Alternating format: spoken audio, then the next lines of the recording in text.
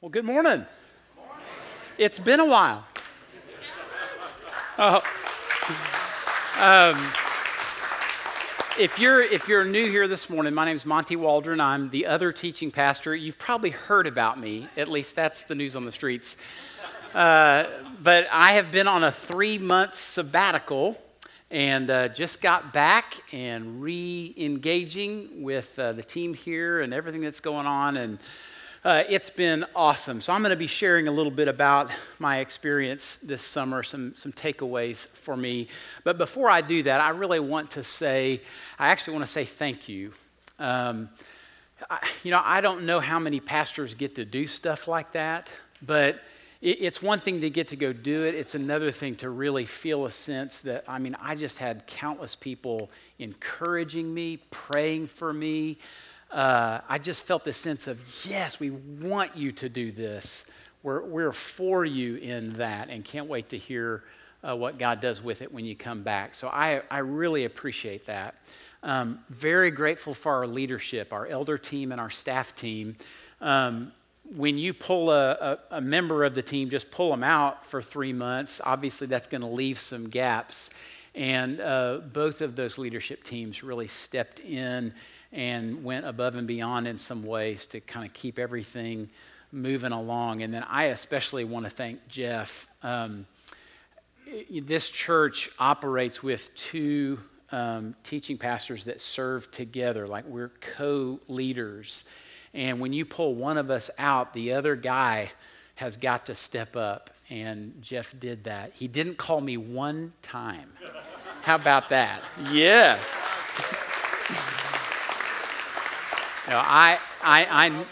He wanted to. He said, I know Jeff really wanted for me to get everything out of this time that I could, and I look forward to doing the same thing for you, maybe in a couple of years. So, and I want to say thanks to my wife. I know that her heart was so awesome after 19 years. She was so excited for me. She was praying for me. She was a place that I could process stuff. And then I'm traveling all around the world and coming home every once in a while. And she's like, hey, have a nice restful day. I'm going to go to work. So she was just truly awesome. It was an incredible, incredible experience. I'm looking forward to telling you about it. Couple of things that I just want to take care of right out of the gates. I know there's a little stress around your outline. There not being anything there. Just take a deep breath, like maybe we're all on sabbatical today. We're just if you want to write something there, write it down. If you want to draw a picture, feel free. It's yours. But yeah, no outline today. And then secondly, I did go to Scotland. And if you know me, I enjoy the game of golf. And so I have had a lot of people going, well, did you get to play? It's the birthplace of golf. And so I want you to know I got to play. It's a little different over there. We have like bunkers and out of bounds and the rough. Well, in Scotland, you've got another obstacle. I just want you to check this out. I don't know what you do with that. Like just try not to hit the lamb or guarding the pin, and the grass is kind of long for a green, but that's Scottish golf right there. It was a blast. Well, let me tell you about my 3 months away. This was a sabbatical, which is tied to the word Sabbath, which means to rest, to cease striving or be still. In fact, I think the greatest phrase we could ever use to think about that idea is in Psalm 46:10. Be still and know that I am God. There's a lot there in that little bitty phrase. But the first part is you got to stop. You got to slow down. You got to step out of what you just do day in and day out, kind of the normal flow of things. So you got to stop that so that you can be open to who God is and what He's like. And it seems like you can't get one without the other. So what I did for these last 3 months, I actually prayed at the beginning of my time. I just said, Lord, whatever it is that you need to show me, I'm open. I want to be really receptive to whatever it is you might reveal in this time of ceasing, of being still. I got a great illustration about Sabbath or sabbatical. Maybe Sabbath is a better thing, of just this regular kind of recurring stillness that we're all encouraged to practice. When I went to the UK, they drive on the wrong side of the road. They say it's the left side of the road, but you know what I'm talking about. So I rent a car there, which is kind of exciting. You're not only on the wrong side of the road, you're on the wrong side of the car. So everything's different. But they know that about American drivers and probably many others around the world. So they give you this little wristband right here. And guess what it says on it? Keep left. That's pretty handy. You know, I mean, think about it. I drive on the right side of the road all the time, and I don't even think about it. It's as natural as breathing. That's what's familiar to me, but I go over there, and I'm telling you, 10 and 2, and I am paying attention. I'm focused. It's intense. And this little thing right here reminded me a time or two when I was tempted to get over on the right side of the road. Keep left. So helpful. I think a Sabbath is kind of like that. Because all of us, like, we know how to live in a self-reliant way, in an independent way, like in that right lane. And what the Lord is saying, I want you to take a Sabbath and stay in your lane so that I can stay in mine, so I can be God in your life. So that Sabbath, it's like I look down and I go, oh yeah, keep left. Keep track of where you are on the road. There's a better way to drive. I had 3 words that stood out to me when I thought about Sabbath. Hopefully they're easy to remember. 3 R's: rest, remember, and remain. Rest, remember, and remain. First of all, we rest from our work. Whatever it is that we do day in and day out, whatever striving that we have in our life, there's nothing wrong with that, but we're supposed to rest from that. Now, I don't rest, and I learned this because I got lots of physical rest during my sabbatical, but we don't rest because we're tired. We rest because we're broken and in need of mending. And the only way that you can get that kind of mending is by ceasing from all of your normal activity and embracing something different. My brokenness means that I like to be in control, that I like to run my own life, that I like to satisfy my appetites whenever and wherever and however I want to do that. Really, I want to be God. So when I cease striving and acting like I'm God of my own life, I become open to His movement, His activity, the change that He wants to do. I often cope with my brokenness with busyness. Read a great statement by Mark Buchanan in a book called Your God is Too Safe. He says this: the heart is the place the busy life exacts its steepest toll. So I'm not a driven guy, but it was amazing as I got away, and I got away from my normal schedule and activities and all that, I started to think about things that I didn't even realize I wasn't thinking about.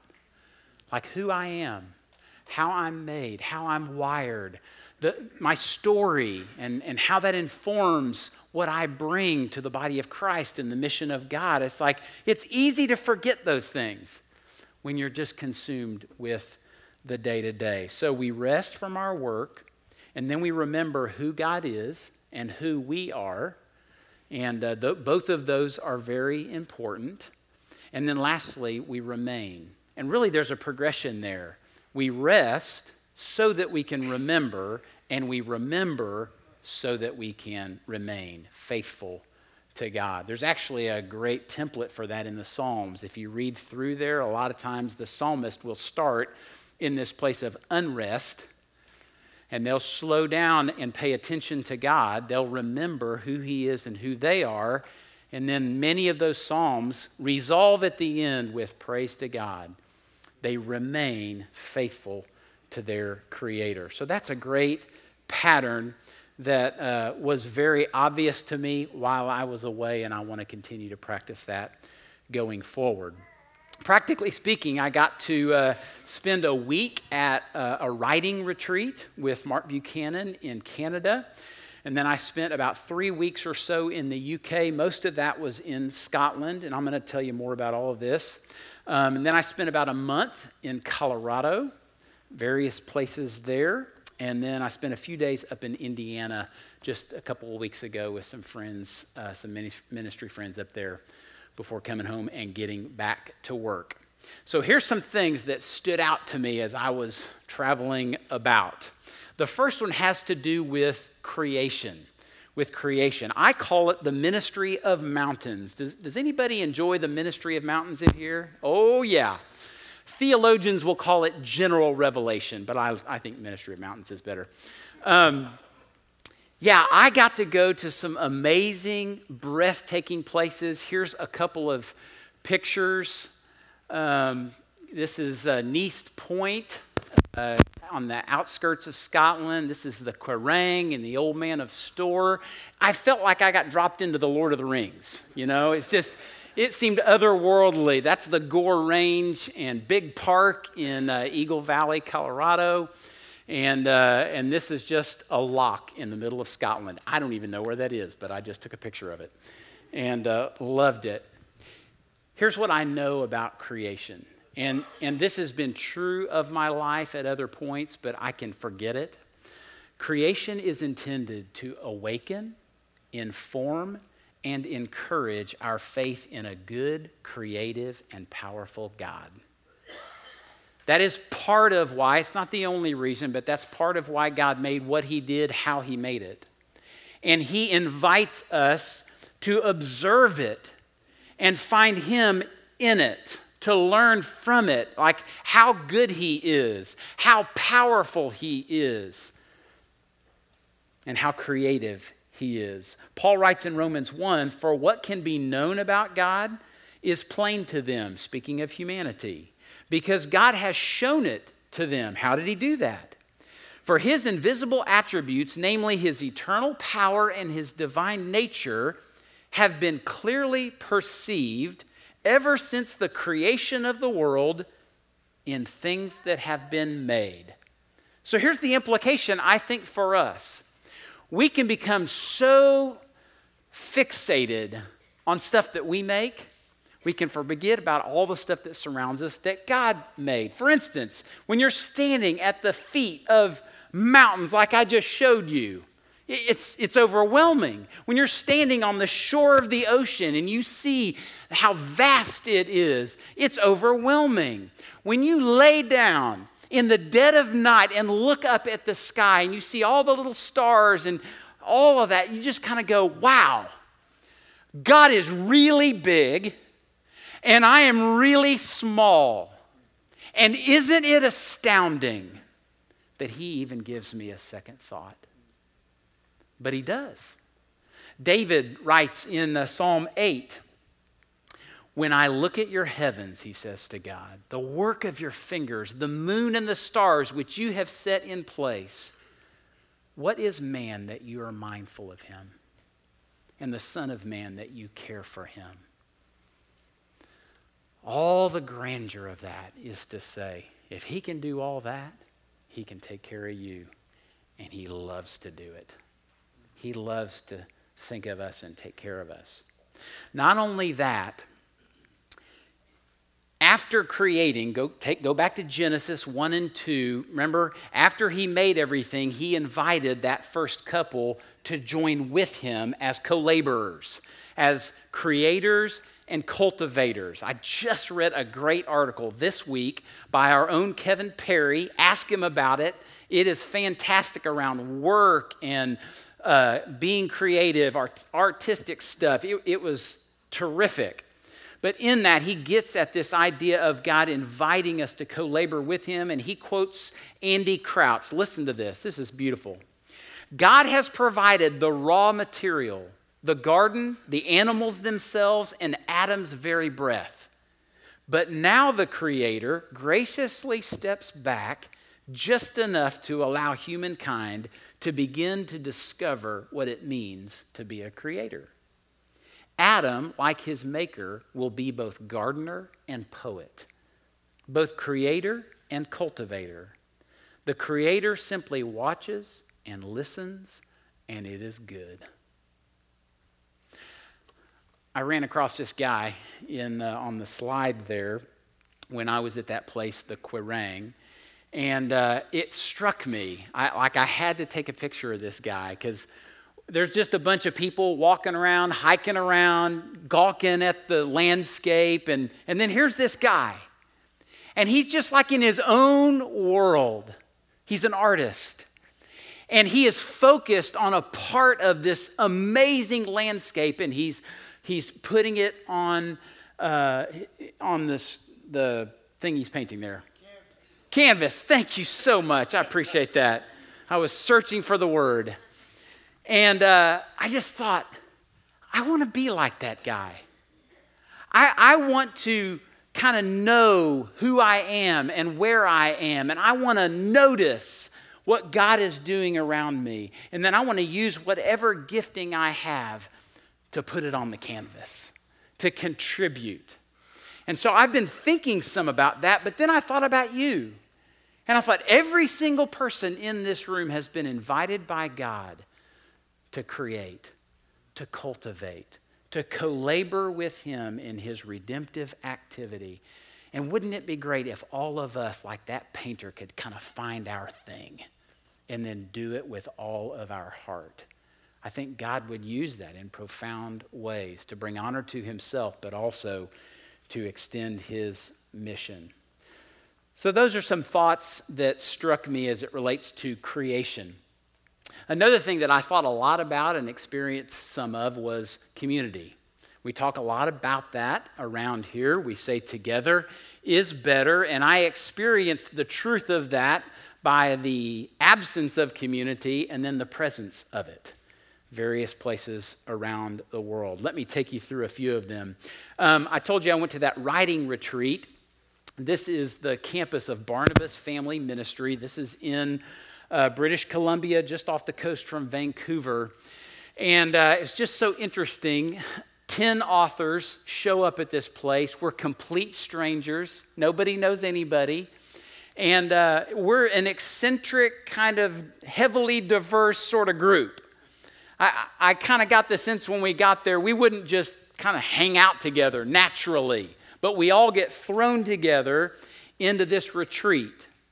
And it was a little awkward at first because, again, we have no history at all together, but we all are writers of various kinds. And so Mark did this interesting thing. Every night, he would give us writing exercises throughout the day. And then every night, we would read to each other. Now, if you've ever written something and read it to somebody else, that can be a little awkward and uncomfortable. Because I'm thinking, as I'm reading, I wonder if you'll like this. I wonder if you'll understand what I'm saying. I wonder how you'll respond if I share something transparent from my story in my writing. But it was amazing. That group just moved together, and a community was formed. And we began to really appreciate this creative activity that God was doing in each of us and through each of us. It's like the start of a community of complete strangers. It was beautiful, and the power of story is a unifier. It's something that we all have in common, a story. And as we share that with each other, we pull together. Well, from Canada, Kimberly and I flew over to Scotland to a little place called Loch Monseverde. 3 months out of the year, this is a young life camp. They call it Cairnbray. And it's just a quaint little place kind of in the middle of nowhere. So Kimberly and I were exhausted but needed to stay awake. So we went on a little stroll around this loch.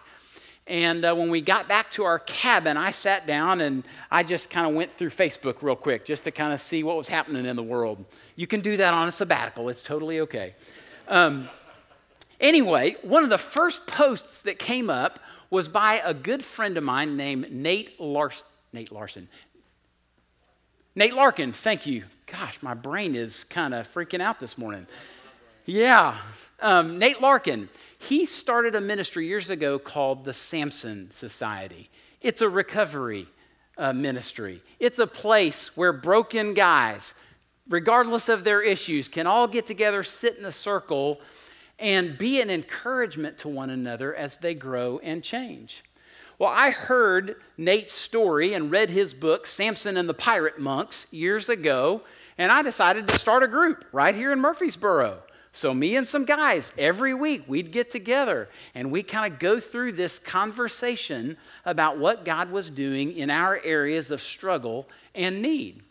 Well, I talked to Nate, and he was like, dude, pastors don't normally do that, but I'm glad that you're doing it, and we struck up a friendship.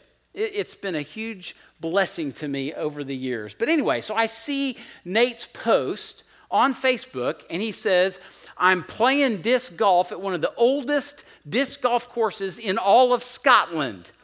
It's at this place called Cairnbray. He's just a few hundred yards from me. So I texted him immediately. I'm like, Nate, what are you doing in Scotland? And he tells me all that. And I'm like, we're here. I'd just love to see you, give you a hug, give you a high five, something. And he said, better yet, come down in the morning. We have our last session of our first International Samson Society retreat. Come down and join us in the morning. So I did. And here's what I learned. I didn't know a single guy in the room except for Nate and another guy that he works with named Aaron. I walked in the room, complete strangers, and all Nate said was, hey guys, he's one of us. And it was like I was home. I mean, we sat down and got down to business. And we talked about the goodness and the grace of God and where it's hard for us to trust him for tough things, but how he is at work and how we want him to be at work. It was just like, man, this is what community is supposed to feel like. But isn't it hard to be real? Isn't it hard to be transparent, to be authentic, to say, I'm struggling? And as I was sitting in that room, here's what I thought. Wouldn't it be great if you could walk into your community group and it feel like that? And the deal is, you can help it become that by opening up your chest and saying, this is the real me. I'm not trying to put on a show, not trying to impress anybody. I am, as the Samson brothers say, a restored son of the sovereign king and in need of mending. It's a beautiful, beautiful gift. Nate Larkin says this, we need to bring our pirate and our monk into our community of faith. That's a great picture. So I got a picture of diversity, and then I got a picture of authenticity, and then I went into a little season of solitude. And speaking of monks, I am not one. Like, I've not been called to the monastic life. I'm pretty sure of that. But I ended up in this little place called Carnoustie in Scotland. And here's my lovely Airbnb right there. It was a little cuter online. But you know what? It's a camper parked in a backyard with a deck attached to the outside of it. Monica and Dean, they were my hosts. Wonderful, sweet, sweet Scottish people. But you know, I got there and I thought, I'm kind of in between. I had just come from the Highlands of Scotland and then saw some dear friends down in London. And then I knew that Grant, my youngest son, was joining me in a few days, but I was just by myself in Carnoustie and just thinking about that. I actually wrote some stuff about it I thought I'd read to you as I sat in that camper right there. I'm in between. Kimberly returned to the U.S. on the 9th, and I returned to Scotland for another round. Grant will join me in 2 days, and we'll embark on a great father-son adventure. Currently, I'm staying in a camper parked in Monica and Dean's flowerful backyard. A small deck with railing and chairs is nestled to the side of the caravan as a makeshift porch. It's all well equipped. Monica and Dean are wonderful hosts. The intention is to promote a sense of retreat to a garden-like oasis. But the family clothesline strewn about just off the deck visually intrudes. Rooftops and power lines crowd and lay siege on all sides, obscuring any view of far-off horizons. The sound of cars whizzing in every direction is near constant, periodically drowned out by the horn and hiss of a passing transit train whose rails lie just a bit more than a block away. I'm truly not complaining. I'm struck by the attempt at peaceful solitude amid the distracting sights and sounds of the world's activity. I have much of what I truly need, but lack plenty of what I desire in terms of setting. Few places could compare to the beauty and grandeur I've witnessed recently in Scotland's Highlands. I'm in between, waiting to return to those places with my son. I want to wait well. Grateful for the good of this place. The comfy caravan, colorful foliage, songs of birds, and kind hospitality. Those are all precious glimpses of a day that will take our breath away. A day when all will be made right and new. Come, Lord Jesus. You know, I think we all live in between, don't we? And sometimes it's hard to wait. And solitude is a good place to be, as I said earlier, to recognize who God is and who we are and how we need Him and invite His work. But we weren't made for solitude. We were made for community, and I got just enough of that to say I want to get back connected with people that God has used to change my life. I did have the gift of interacting with some men that have been longtime friends. Here's some pictures. The guy in the top left is Michael Hunter. He is in London. And then Brian Funkhauser, he was one of my college roommates and teammates. He's in Denver working for Cru. Eric Petrick, he and I worked together at Dallas Theological Seminary, and he does work up in Colorado. And then Mark Kroll is a dear friend of mine who's a pastor up in Indiana. And you know what? As I interacted with each of those guys and had some time with them, the familiarity was sweet. But what I realized as I thought about each of those men and the relationships that we have, man, it took a lot of work. We have been at it for over 20 years, even 30 with Brian. And we've had some ups and some downs. And relationships, just like a great marriage, take a lot of work. But what I know about those men is that they are as committed to our friendship as I am. And I know that if I called them today and I said, hey man, I need you to be here, they would get on a plane or a car or something and they'd make their way here. That's the kind of relationship that we have in community with one another. And I just heard this week, I think Jeff mentioned this to me, that loneliness is at an epidemic level in our culture.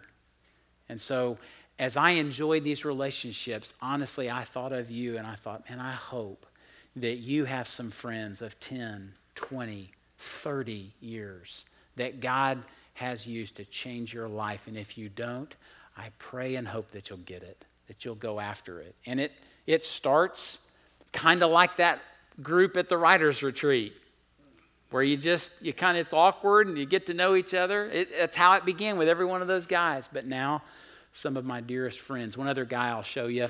This guy's name is Darius McGlory. We've known each other since second grade. So there's probably nobody that knows the best and the worst of me like that guy. I tell you what, man, I talked to him just yesterday, and he is one of the greatest encouragements in my life. And I want to be one of the greatest encouragements in his. He's a dad, a brand new dad of 2. I'm a granddad, so I don't know what he's doing. We're the same age.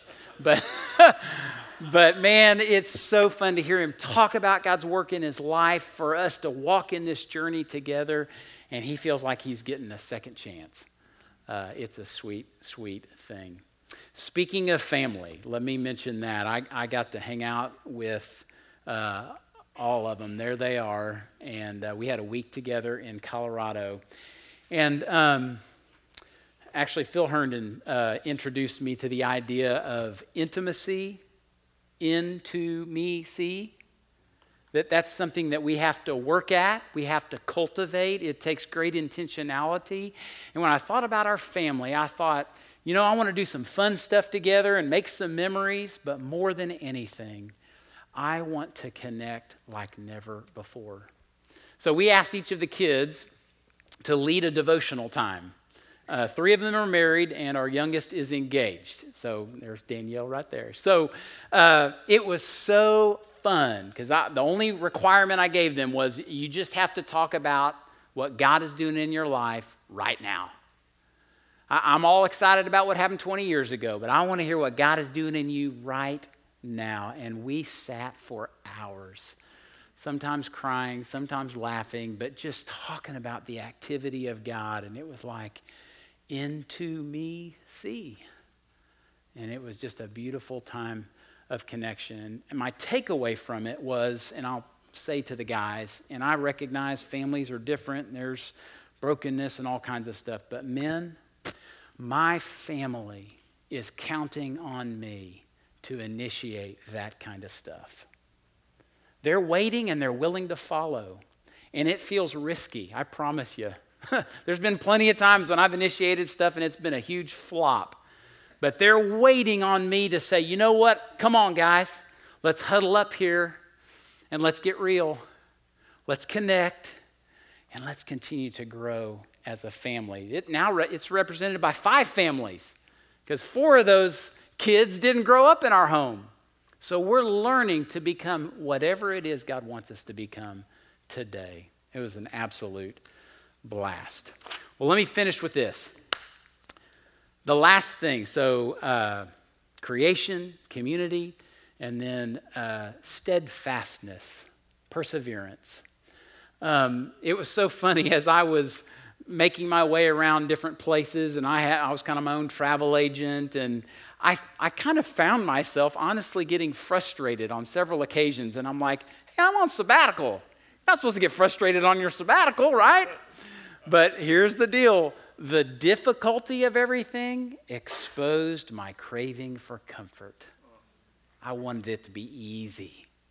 I wanted everywhere I went to just be like a ride down the lazy river, just enjoying my time. But we live in a broken, sin-wrecked world, right? And we're called by God to just stay at it, to be faithful, to persevere through whatever difficulties we have, big or small. And I went back to my story, how it began. Actually, this is the place where I came to Christ. This is Frontier Ranch in Colorado. Got to bring all of my family with me. And I laid down on that hill right there, and I looked up at the stars like I told you about a few minutes ago. And I asked God to save me, to forgive me, and to change my life. And it hasn't been an easy ride, but it's been a good ride. 37 years. And good days and bad days, but worth it every step of the way. And but having said all that, I can lose heart like anybody. In fact, we did Evensong a couple weeks ago, and I think I've said there that one of the things I wrote as I went to the cross, we had all those confessions on there. I wrote down faint-heartedness. That it's easy to lose heart in the midst of the difficulties of life. Here's what Peter says in 2 Peter 1. For this reason, make every effort to supplement your faith with virtue, and virtue with knowledge, and knowledge with self-control, and self-control with steadfastness, and steadfastness with godliness, and godliness with brotherly affection, and brotherly affection with love. For if these qualities are yours and are increasing, they keep you from being ineffective or unfruitful in the knowledge of our Lord Jesus Christ. There's a lot there, but that word steadfastness just jumped off. And then in all these places that I went and the people that I saw and the relationships that I remembered, all of it spoke to me of this idea of perseverance, this steadfastness. And complacency is an easy thing, isn't it? Isn't it easy just to kind of coast? But we're called to press in. This was most impressive to me when I came across this guy out of Scotland. His name's Columba, Saint Columba. He is the guy who reached all of Scotland with the gospel. Prior to him going there was next to no evidence at all of Christianity in that country. And prior to that, Ireland was the same way, prior to St. Patrick going there. Well, I walked and hiked and cruised around Scotland, and I saw the terrain and felt the weather. It was harsh and unforgiving, and I could just get in my nice little car or go to my little Airbnb or whatever, and I just thought, this man, Columba, spent 34 years walking this country end to end, bringing the gospel to that nation. He planted churches all over the place in the span of 30 years. And it's literally one of the greatest spiritual revivals in all of human history. And it was because that guy just stayed at it. He just persevered. He just kept pushing, I think by God's grace and the power of the Holy Spirit, but he just kept at it. The interesting thing about the Celtic church is that about 150 years after that huge revival, it next to disappeared. And you know why? Because the institutional church came in and basically got rid of the life that was in it. And it became all about rules and restrictions and procedures and liturgies and all this formality. And they forgot about the Holy Spirit and the life of God among his people. So it was a great reminder to me of how easy it is to be complacent and how intentional I must be if I'm going to walk the walk of faith. I'll finish with this. I thought about, practically speaking, I love what's predictable because predictable feels safe. And it seems like as I read the Gospels that Jesus called his people to go for the impossible. I love this picture of my youngest son as we were exploring Scotland. So so he is sitting of that cliff right there. And my first instinct as a dad was, good, get back. But you don't get that view unless you go sit on that rock. I want to live like that. I want to trust God with big things and allow him to do his work. Let me ask you to just think for a few moments. I've shared a lot of stories and some scripture and some thoughts to consider. What is it that God might want you to do in response to all that I've shared? Maybe it's related to Sabbath and maybe adjusting your routine. Maybe it's being more attentive to creation and what it reveals to you about God and yourself. Maybe it's related to community and your interaction with that, whether you have it or not. Maybe it has something to do with steadfastness, with perseverance, with staying. Whatever it is, invite God to show that to you and guide you in a response. All right? Thanks, you guys.